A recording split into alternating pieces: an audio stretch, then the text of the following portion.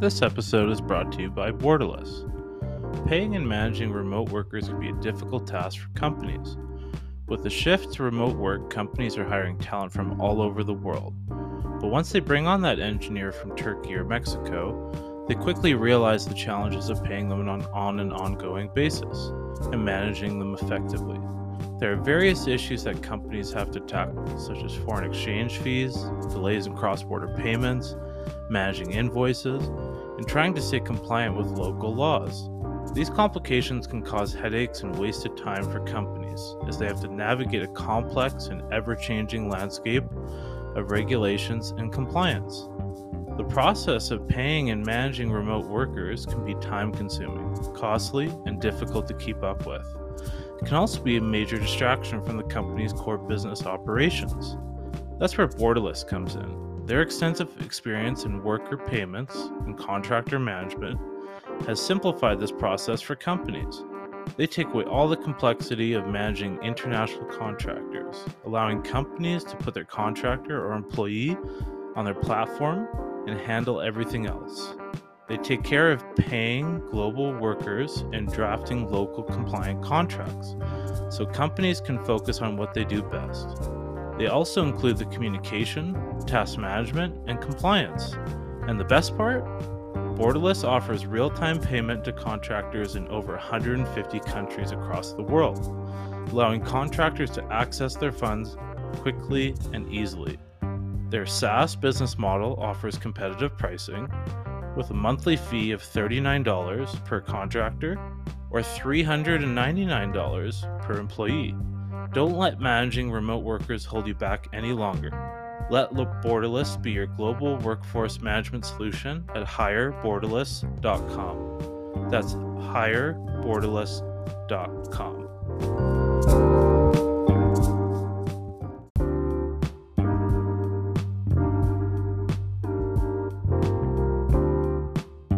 Hello, and welcome everyone. I am Evan McCann, and this is The Hard Part. This show is a deep dive into the strategies, founding stories, and behind-the-scenes insights from Canada's top founders, investors, and leaders.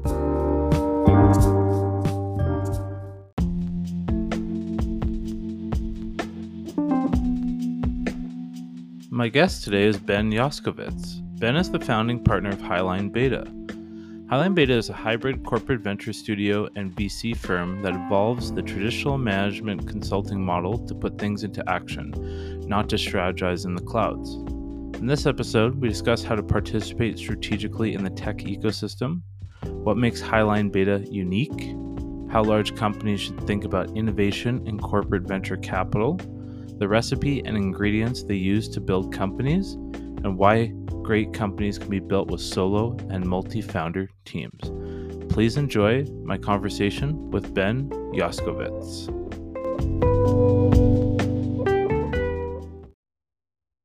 Ben, I'd really like you have this really long, interesting experience in the tech space, and I'd like to know kind of like that pre-Go instant. If you were to sum up all that experience, let's include like university, everything there. What are some takeaways and lessons from that time that you maybe have stuck with you to this date? Yeah, that was a long, just to be clear, from Go Instant backwards, I started my first company in 1996 and I joined Go Instant in 2011, 2012, that range. So that's quite a few years. So a lot of lessons, a few things I think. One is I fell into entrepreneurship somewhat by accident. I was going to McGill, met a few guys there who were trying to build a web services business. I was like, oh, that sounds interesting. Maybe I can help with that. So one of the lessons for me is just being open to opportunity. And I know that sounds a little bit cheesy, but it's real.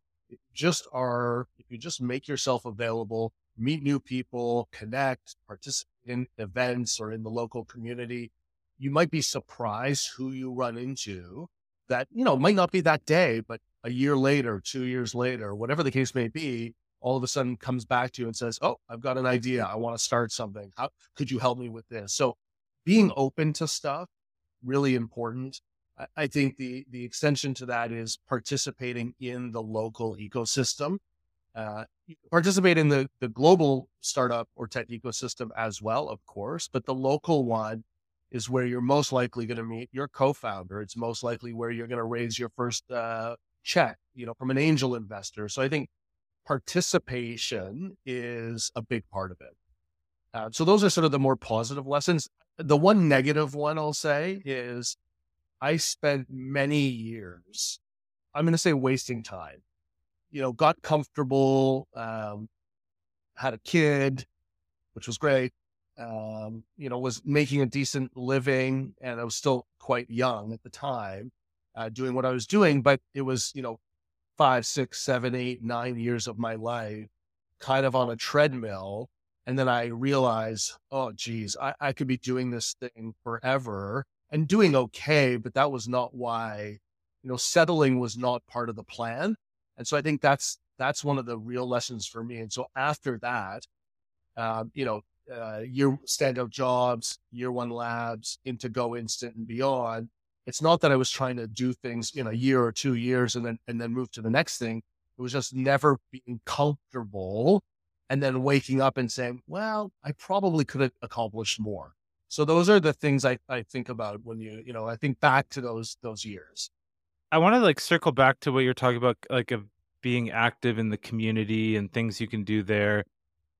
Is there certain areas where people should be focused on? Like maybe, hey, I have a particular interest in products. I'm going to join like product meetups. Do you think people can be a bit strategic with participating in the ecosystem? Kind of having, okay, this is roughly where I want to end up. So I should be maybe hanging out over here or over there and helping there. Do you find there's a strategy, or is it really just kind of, hey, like this is the most exciting opportunity I can find and I should kind of chase that? No, I think there is a strategy because you can find yourself.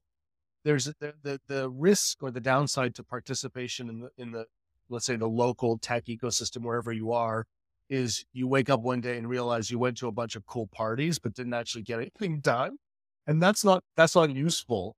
Can feel useful because you're busy and you're meeting people. So I do think you have to be strategic about it. What I actually did, and this is now 2006. And I spent a long period of my time sort of settling and getting comfy and realizing, oh, shoot, I've wasted a lot of time here. I actually started blogging. Now that was 2006. Blogging was relatively new. Now it's newsletters, it's other things. People still blog, but I started blogging and I was actually doing that to connect outside of the local ecosystem. So I was in Montreal at the time, relatively small sort of startup ecosystem, but I started blogging as a way of just networking with people. And what it did was actually help me network with people locally. Started to see the content, say, oh, I like that post. We should meet up. And out of that, I actually got connected to Austin Hill, and then Fred No, who ended up being my co-founders for Standout Jobs. So I was being strategic about it. Because again, you don't want to just go to a bunch of random things just to be there. And you do see people like that. They're at every single event. They're participating all the time, every party. That's not maybe the most useful thing to be doing. So I do think you have to be more strategic about it, figure out what you're trying to achieve, but you also don't rush those things, right? So I want to go start a company. I need a co-founder. Fantastic. You don't go meet every person. Are you my co-founder? Are you my That's not how dating works. So you do have to be strategic about that as well and not try to rush. I think serendipity is a big part of how interesting things do happen in the tech ecosystem. With Go Instant and the acquisition by kind of Salesforce there, and we had Jevin McDonald on a previous episode. Was that kind of your first experience going through an acquisition? Had you done them before in your career? And I guess, if it was your first or one of your first, what was that experience like? So it wasn't the first, but it was by far the biggest acquisition. I had actually, a company I had started in 1996, actually, we were acqui-hired, very different experience. And then I had invested in a company called Local Mind. And they were acquired by Airbnb. And so now I wasn't the founder of that company, but we were an investor through Year One Labs. We had helped incubate that company. So I had a little bit of experience, but nothing like the experience with Go Instant. I joined the company, uh, and then we were acquired about a year later. So it's fairly fast. And the company had only been around for a couple of years, right? So pretty early stage company, new company, uh, not an insignificant acquisition, from a financial perspective. And so that was a pretty crazy experience overall. I love to circle back to, kind of coming into the tech scene in 1996 and all that experience since then. And, we're at 2023 now. What have you learned? Like, what has that experience been like over the number of years? How is the tech scene? Like, you were in Montreal, now you're in Toronto. How have you seen the ecosystem shift and change? And obviously, you can just look at it and see that it's much bigger and there's much Yes. more going on. But is there other fundamental shifts going on as well? Like, are people's ambitions bigger? Like, I want to start bigger companies. Hey, that's more realistic for that to happen. I guess aside for things just being bigger, is there any other major changes you've seen? Without question, bigger.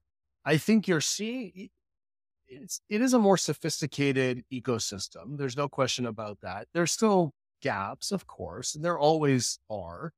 Uh, one of the things that stands out for me is I think universities. So 1996, there wasn't much going on from an entrepreneurial perspective in universities to the same extent that you have now. And so I think that's a big one. So what that tells me is there's more opportunity for younger people to start companies. I think that's a good thing. There's a lot more content. So that's local, but also global. You want to understand how to run a company, how to leverage new, methodologies like lean startup. That now is very accessible to everybody or almost everybody. Back in 1996, the internet barely existed. So there wasn't a whole lot of how could I learn from so-and-so about something? I think, we've had more people exit their businesses, of course, make money and then contribute back as angel investors and mentors. And then that feeds the machine as well. So for me, I think a lot of it comes down to the volume and the potential for more creation of companies, which I believe we always need more of. Now that the ecosystem's bigger and maybe a little bit more mature and more sophisticated, it affords people more of an opportunity to start companies, which I think is a good thing. And I think it might be an interesting segue. You're seeing more people start companies, and I think that ties nicely into Highline Beta. What is Highline Beta? Where did that start? I know you mentioned kind of like year one there, and you were doing some investing, and you had been part of early stage companies. How did the idea for Highline Beta come together, and what is it? It's sort of amazing, actually. Not that long ago, we passed 7 years, which is honestly very shocking. Not that I thought we wouldn't survive, but I can't believe it's been 7 years. That's really what I'm trying to say. So, Highline Beta is a venture studio and venture capital fund. We have sort of two businesses that are interconnected. One is a corporate consulting business. So we work with big companies. We help them figure out their innovation goals and mandate. A lot of that leads to them building new things in-house. Sometimes that leads to them partnering with startups, and we help facilitate that. Sometimes it leads to the creation of new companies, new startups, what we call spin-outs. And that connects to the second part of Highline Beta, which is our venture studio, where we're building companies from scratch with founders, and then investing in those businesses. And so we're working at the very, very earliest stages possible. We're most often working with founders before they've actually incorporated their businesses. And then the venture studio works with those founders for, call it 6 to 9 months, and helps them go from 0 to 1. Build the MVP, go to market, get traction, recruit a team, raise additional capital, all the things that you would need to go from 0 to 1. That's what Highlight Beta is trying to do. We started the company because my co-founder, Marcus Daniels, and I really enjoy and believe in investing at the super early stages, but we didn't want to be exclusively investors. We really do love building businesses as well. I think of myself as a product person, so I like getting my hands dirty in product. I like getting my hands dirty and helping them raise capital. So I love that 0 to 1 phase, but not just investing in it, actually helping with it. And so the combination of building and funding is really how venture studios have emerged. And then the corporate angle for us is because we see the potential of connecting startups with corporates more effectively. And if you can do that well, there is an opportunity for the corporate to get value, for the startup to get value, and then, again, for us as investors to get a return from that experience as well. So it's connecting all of those dots, and try to build great companies. From the corporate angle, I've seen there's been a lot of companies try corporate venture to various levels of success, most likely not successful versus successful. I guess, how does your model like shift that dynamic from like a corporate venture model to, just kind of maybe access to companies or like that kind of relationship? I'm just always curious of like a space that companies usually get wrong from a venture side. So is it something that they should outsource or like kind of like that partnership with Highline? My take is big companies have to, and they have the ability to do everything. Uh, what that means is they should be building stuff in house, because if you outsource all of innovation, particularly more sort of growth innovation or stuff further from the core, you're really losing out. So big companies need to be able to build things in house, but they can't build everything. So they need to acquire some startups. And so they should be doing M&A. They should also be doing, or they can be doing, investing in companies and partnering. So you can, the build, buy, partner, and then we add this other element to it, which is co-create or spin out. So in my view, big companies should be doing all of those things. Where I think they struggle is they often do these things in silos. So you have your CVC or your corporate venture capital group, and their job is to invest in businesses. And they go and they do that.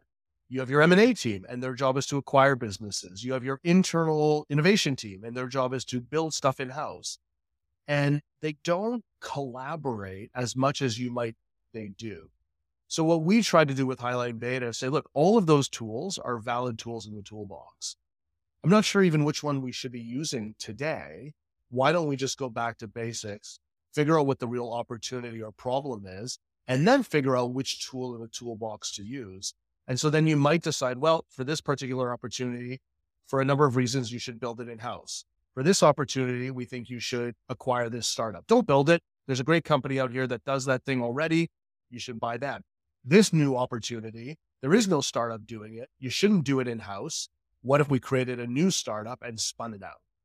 And so that's, I think, getting alignment strategically within big companies to break down the silos that they have is a complicated exercise.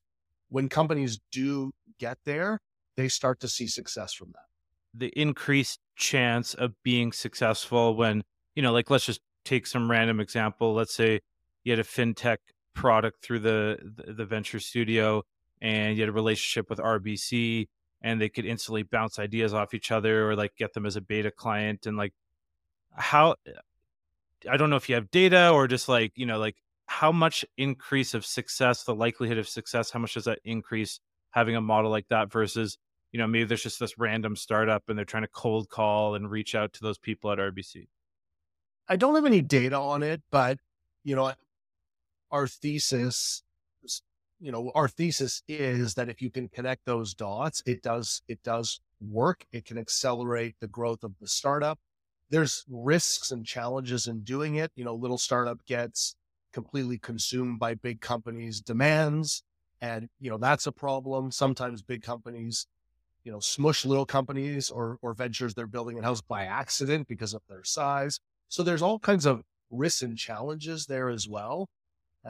But I think the exchange of value, if you can get the relationship right, can be significant. And it does work. And then I think for big companies, the idea of either partnering with a startup in a meaningful way or spinning a company out means that they can keep these things closer as opposed to, not being as aware of what's going on in that ecosystem. And I think that that's a big opportunity for big companies. And then I think the other thing is you think about it less as big company partnering with startups. Think about founders working with executives at big companies. Because now part of the unlock is not just a commercial deal, let's say, it's actually the experience that executives in these big companies have, the knowledge, the domain expertise. And so you almost think of those executives in big companies as advisors. And they generally speaking, love working with startups because of the speed at which they move. They love the idea of the innovation.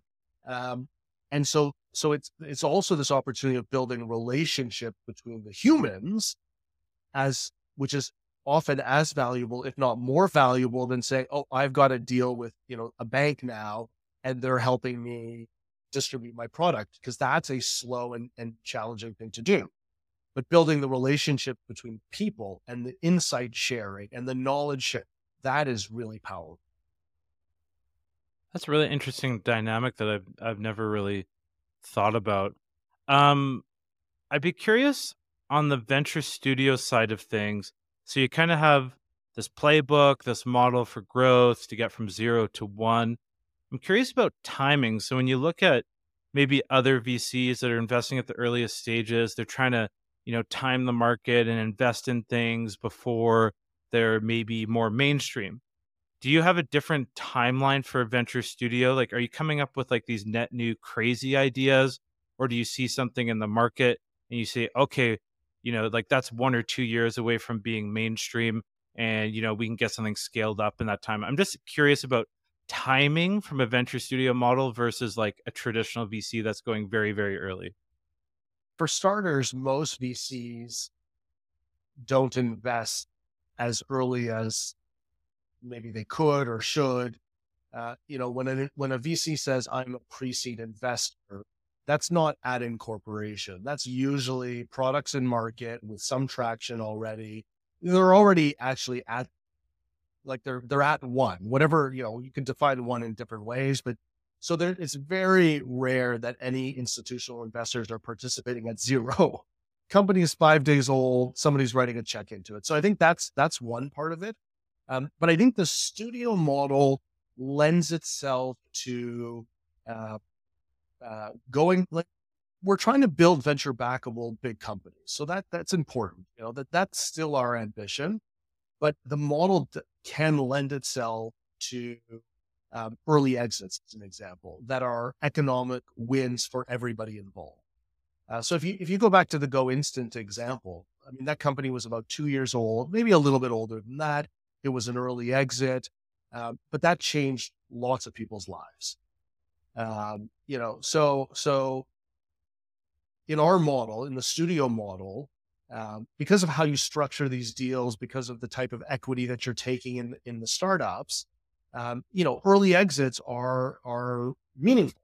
And so you don't have to go after something that you think, okay, your thesis doesn't have to be in 20 years, everybody will be wearing, VR goggles and this is what the world will look like, and try to be, a sort of an absurd futurist about things.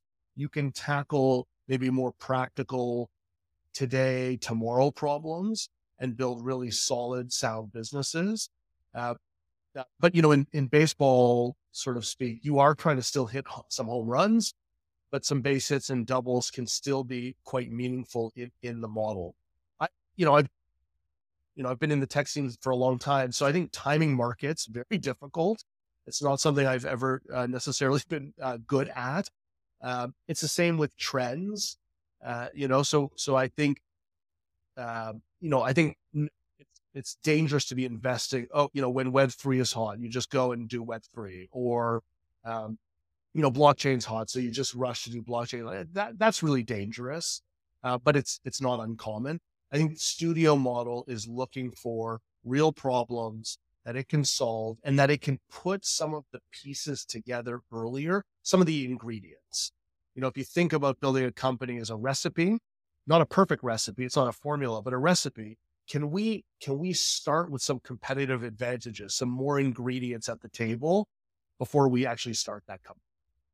What would some of those ingredients be? Like, I guess I'm always curious when I meet like a venture studio or someone that's been a repeat founder.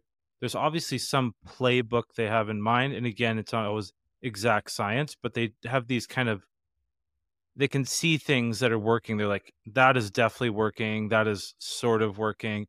So I guess what are some of the ingredients that you're looking for?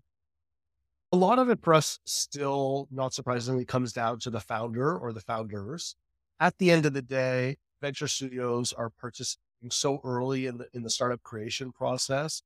You know, when these startups graduate, you use that term, graduate out of your venture studio, the success or failure of those companies is still almost 100% predicated on the abilities of the founder.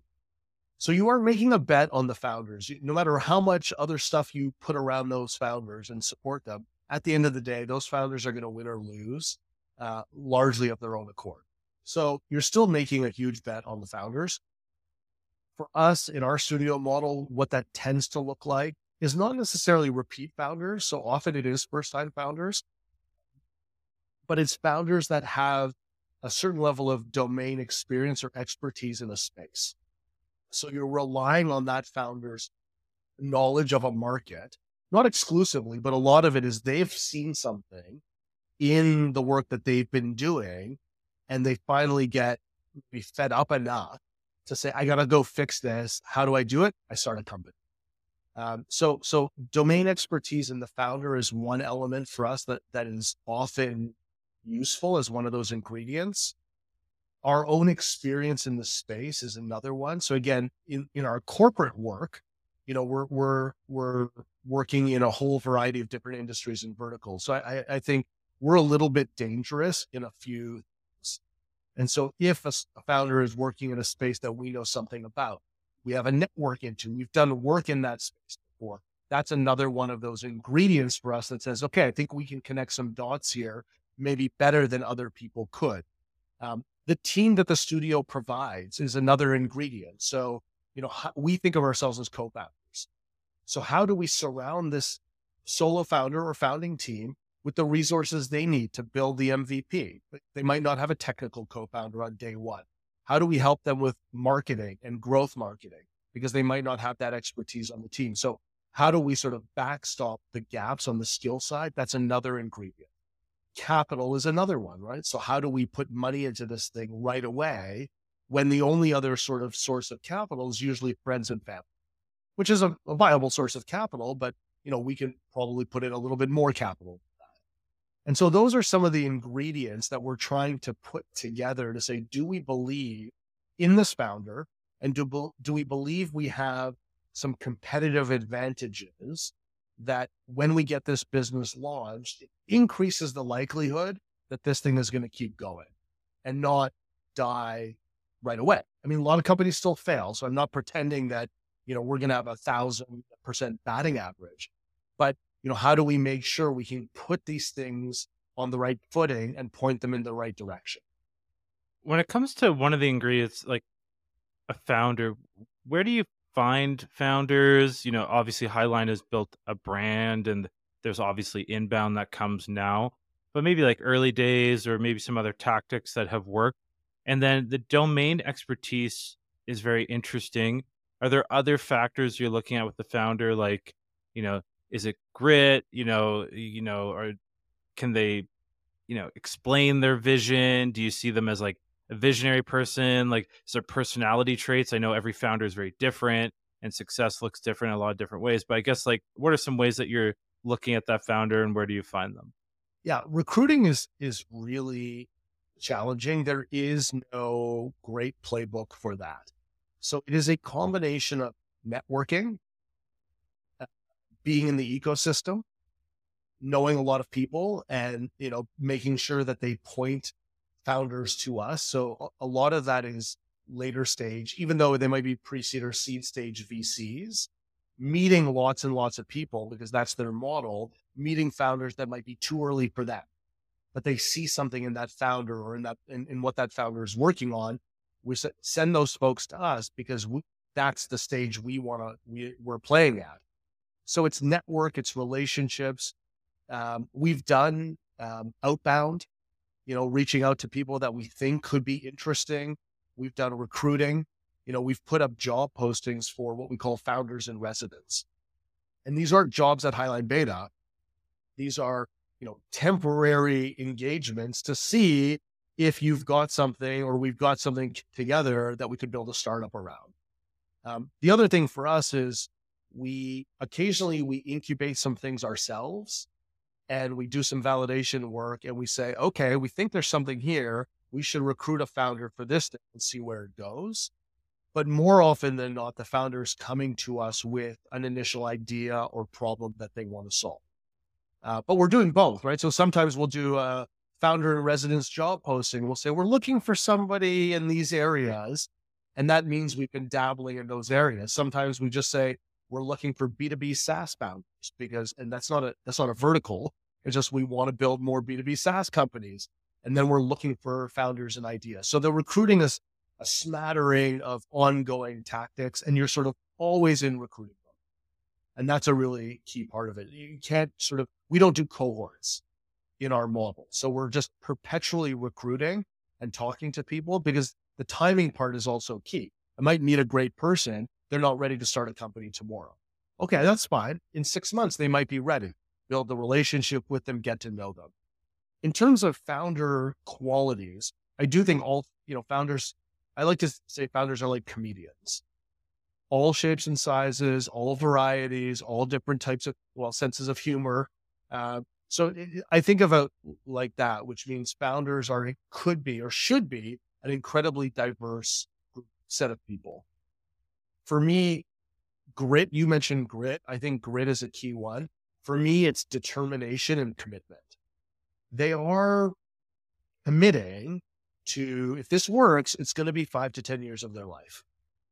So I often ask founders, of all the things you could be doing in life, why this? Or another way of saying it is, are you sure this is what you want to do for the next 10 years of your life? Because if you're not sure, what that means is when things go sideways, and they always go sideways, those founders either check out or give up or bail. And I get that, because it's not an easy road. So you're looking for, it's not just grit, it's this level of determination and commitment that says, I am going to figure this out no matter what.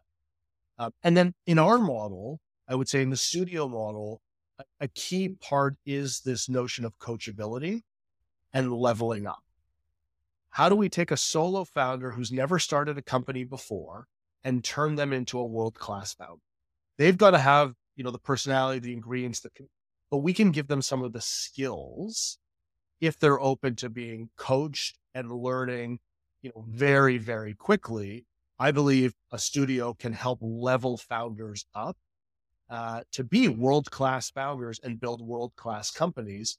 But, the studio becomes a little bit of that trial by fire, not, sit around, read a textbook, but literally you're going to go build a company. You're going to own the bulk of it, but we are going to help you through that process. So that coachability, how quickly they learn, how quickly they can adapt to things becomes very important.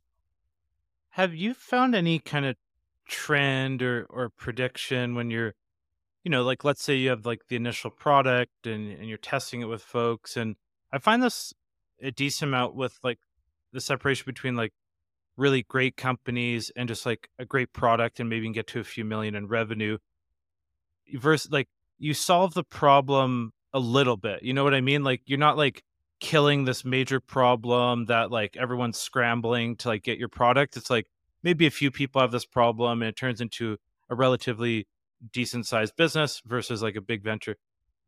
Do you have ways around this, or do you have kind of signals early on like, hey, like this is like something special is happening here versus like, hey, this is, just solving a good problem? It is tough to know early on. I generally do like the idea of finding a wedge into a market. So that might feel like a small-ish problem that you're solving in a smallish way, let's say, with a minimum viable product or however you want to think about that.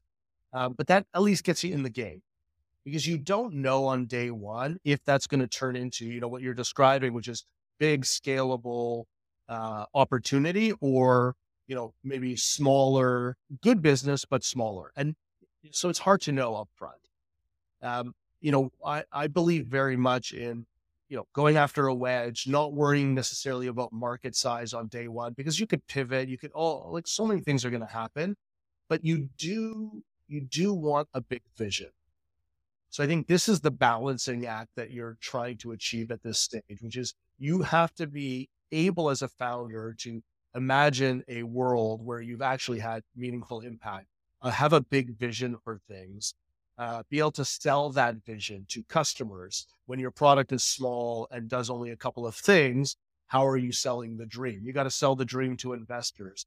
But you need to balance that with execution and iteration and learning and testing and all of the things and just get your foot in the door and then hopefully be able to grow and scale and adapt from there. So it is hard early on to figure that out.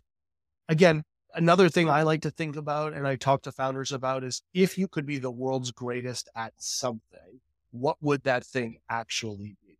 So that's sort of a question like imagine you won, what does winning look like? And I don't mean that from an exit size or how much money you make, but what was the impact you had? And so you can sort of work backwards from that and that vision of, okay, I want to be the world's greatest at X. Fantastic.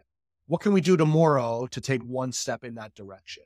And you're right. What could happen is you just take a couple of steps and then you run out of steam, or you were pointed in the wrong direction and you can't adapt and you fail, or you built a small business and it's a nice to have, and you didn't quite get there. But we want to have that ambition, but sort of navigate our way to it in purposefully. So we're not just chasing things kind of random. What do you think about solo founders versus, team of founders? Maybe let's look at the other extreme. I think it'd be a bit crazy, but maybe like 10 co-founders, for example. Do you find there's like a sweet spot there? And if people are if you get more solo founders joining Highline, do you have like a roster of co-founders? And I guess it ties in nicely to like what we were talking about earlier in the ecosystem of like co-founders are usually like people in close proximity, right? Maybe they went to university together or something like that. Do you find like that's the strongest bond? Is that natural fit? Or have you found maybe this, okay, we have a good science here or playbook. These people are pretty similar. They'll be a good fit together. Actually, no great playbook when it comes to co-founders. Often the founders we're working with are solo founders, not exclusively, but it's often the case. I don't have a problem with that. I think you can build a successful company as a solo founder. What we try to do is, as we're going from 0 to 1 over that 6 to 9 month period, and we're starting to figure out, okay, well, what is the product? What does this company really need from a resource perspective? What is this founder really like? And what are their gaps where they could, they would benefit from somebody else joining? Then we work to recruit somebody to come on board as a co-founder so that when they graduate, again, use this term, sort of leave the venture studio, they either have a co-founder in place or they're close to having a co-founder in place. So we sort of try to do the co-founder matching process while we're going from 0 to 1 at the same time, as opposed to sort of doing founder dating right away and then matching people together and figuring it out. Other folks use that model. I find that model really tough because you're sort of forcing a relationship very quickly. In terms of relationships working, I've seen it all. Honestly, I've seen friends do very well, and then I've seen friends break up, and then they're no longer friends. I've seen strangers get together, hit it off, and they're a fit, and they crush it. I've seen strangers also say, I don't know what I did. Why did I marry this person? I can't stand them anymore. So, I've seen it. I've seen it all. There's a personality component to it, a like what we want out of life component to it. So our job, I think, is to help facilitate that when somebody comes in as a solo founder. I don't like the rushing of co-founder relationships because I think that's really scary because you're really connected to somebody in a way that's very difficult to break up. So I would rather it take longer, although the bias for most investors is that there be a founding team. So that bias is there. So if you're a solo founder and you're going through a studio or you're building a company and you're going to go raise money, you will see that bias. Investors will say, don't you need a co-founder? Where's your co-founder? I think you need a co-founder, because that's the sort of belief is that that's a stronger way of building a company. And I think eventually having a founder is better.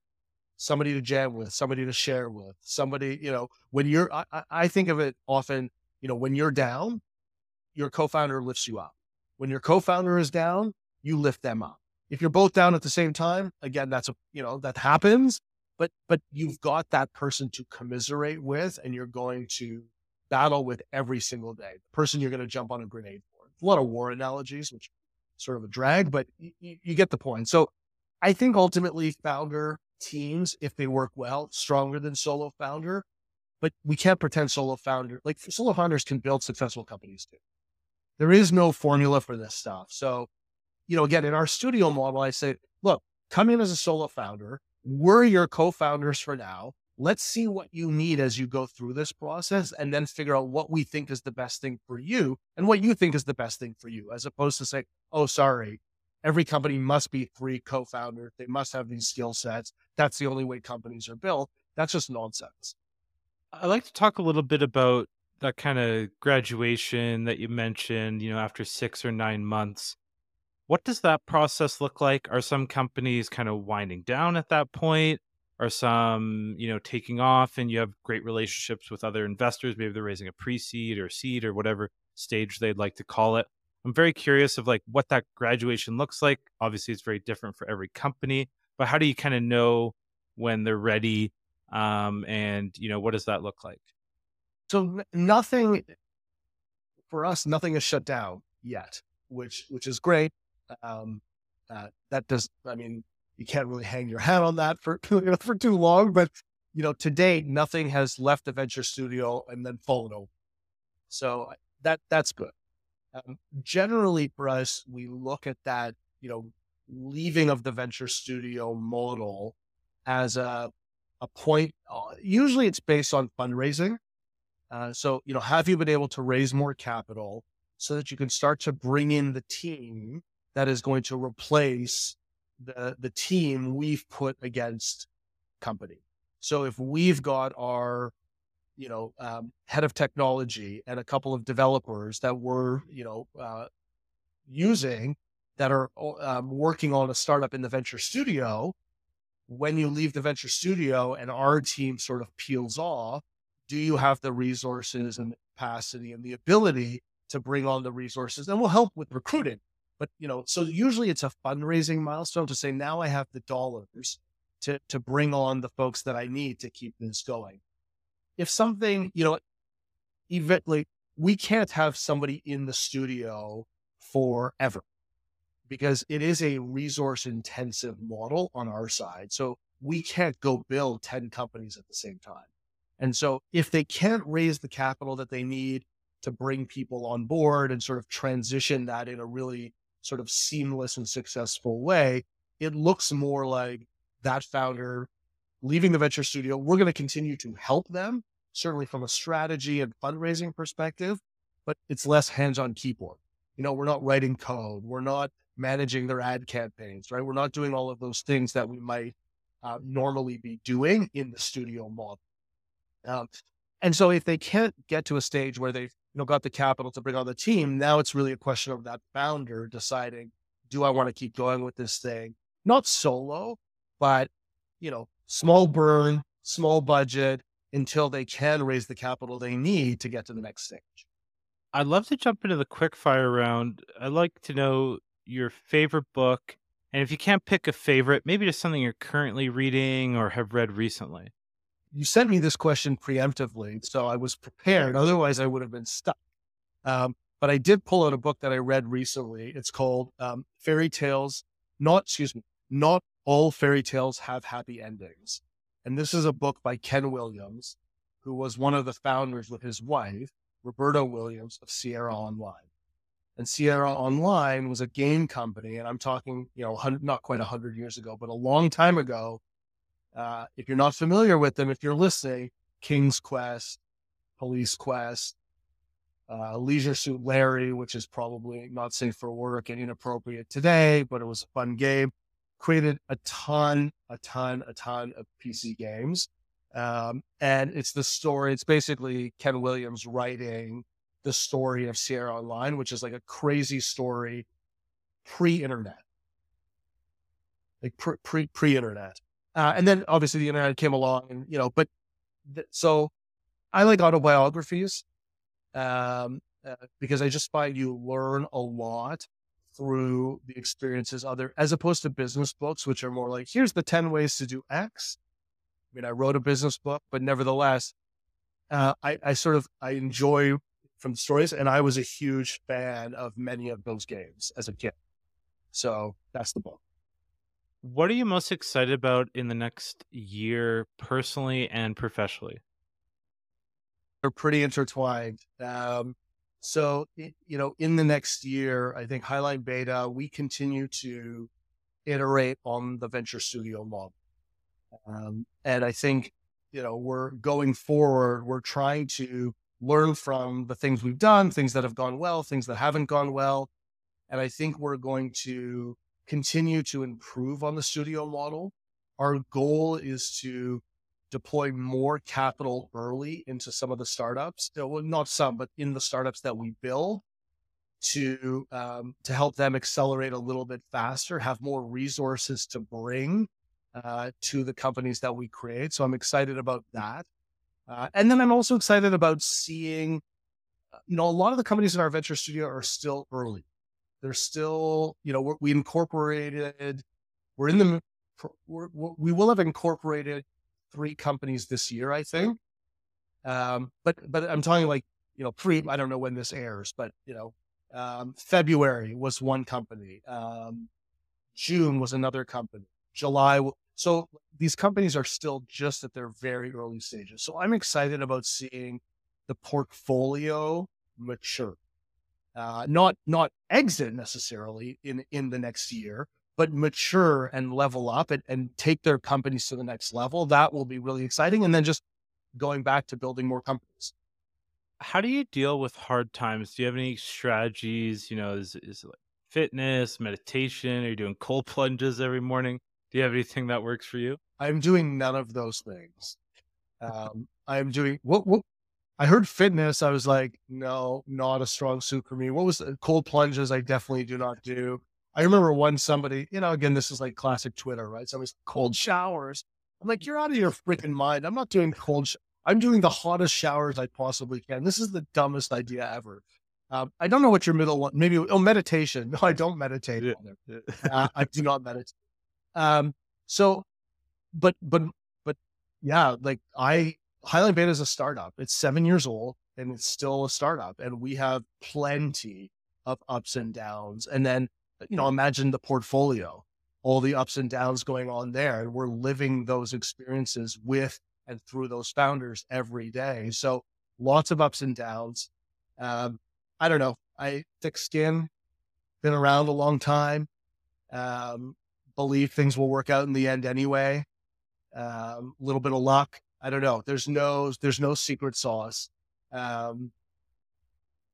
Writing for me is actually helpful if I'm being less silly about it. But writing, I think, for me is a helpful exercise to get thoughts out.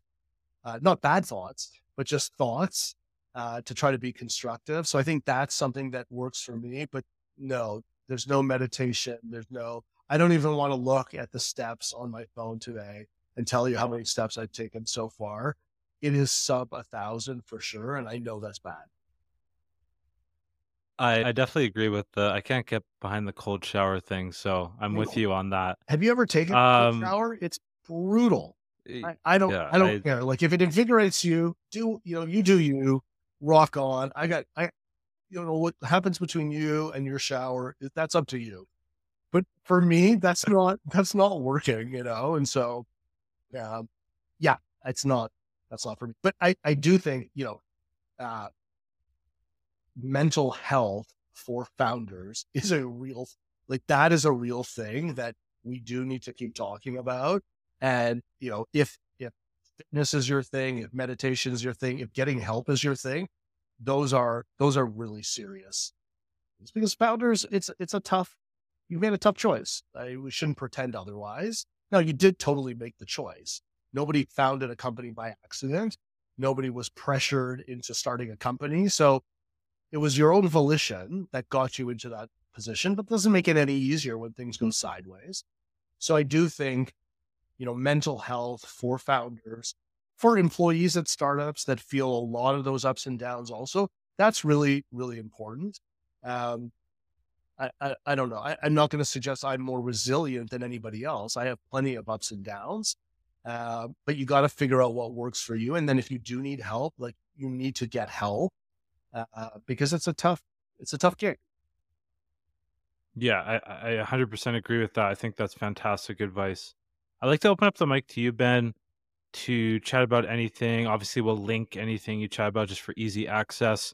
But how can, if you want to talk more about Highline Beta, your book, whatever you want to chat about. See, like if I'm gonna do any little bit of self promotion, it will be for my newsletter, Focused Chaos. It's just focusedchaos.co. I mentioned, earlier in this conversation, I had started blogging in 2006, pretty early days of blogging, and I was doing it quite consistently. I hit almost like 1,000 blog posts over, a 10-year-ish period of time. Like it was pretty intense, a lot of fun, met tons of people through writing online. And so that was an awesome experience. And then it waned as I was, getting deeper into startups and doing other things. Life takes over and I stopped blogging. So I just started, December of 2022. I decided, okay, enough's enough. I got to start writing again. New tools, new social platforms emerge, new growth marketing hacks. So a lot of it is learning for me, which is always interesting. What content works, how to promote it, all of that stuff.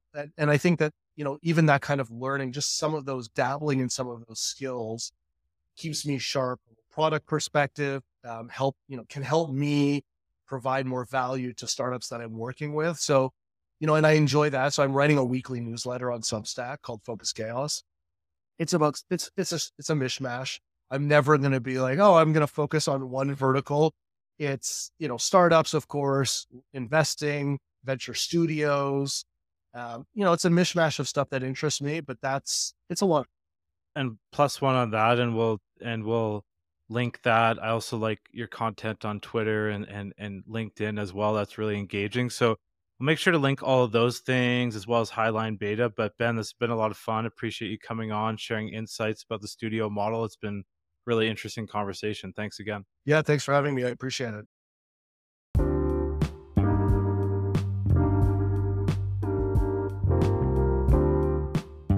If you enjoyed this episode, feel free to subscribe, share with friends, and reach out with guest suggestions. Make sure to follow me on Twitter, LinkedIn, and subscribe to our newsletter on Substack to keep up to date.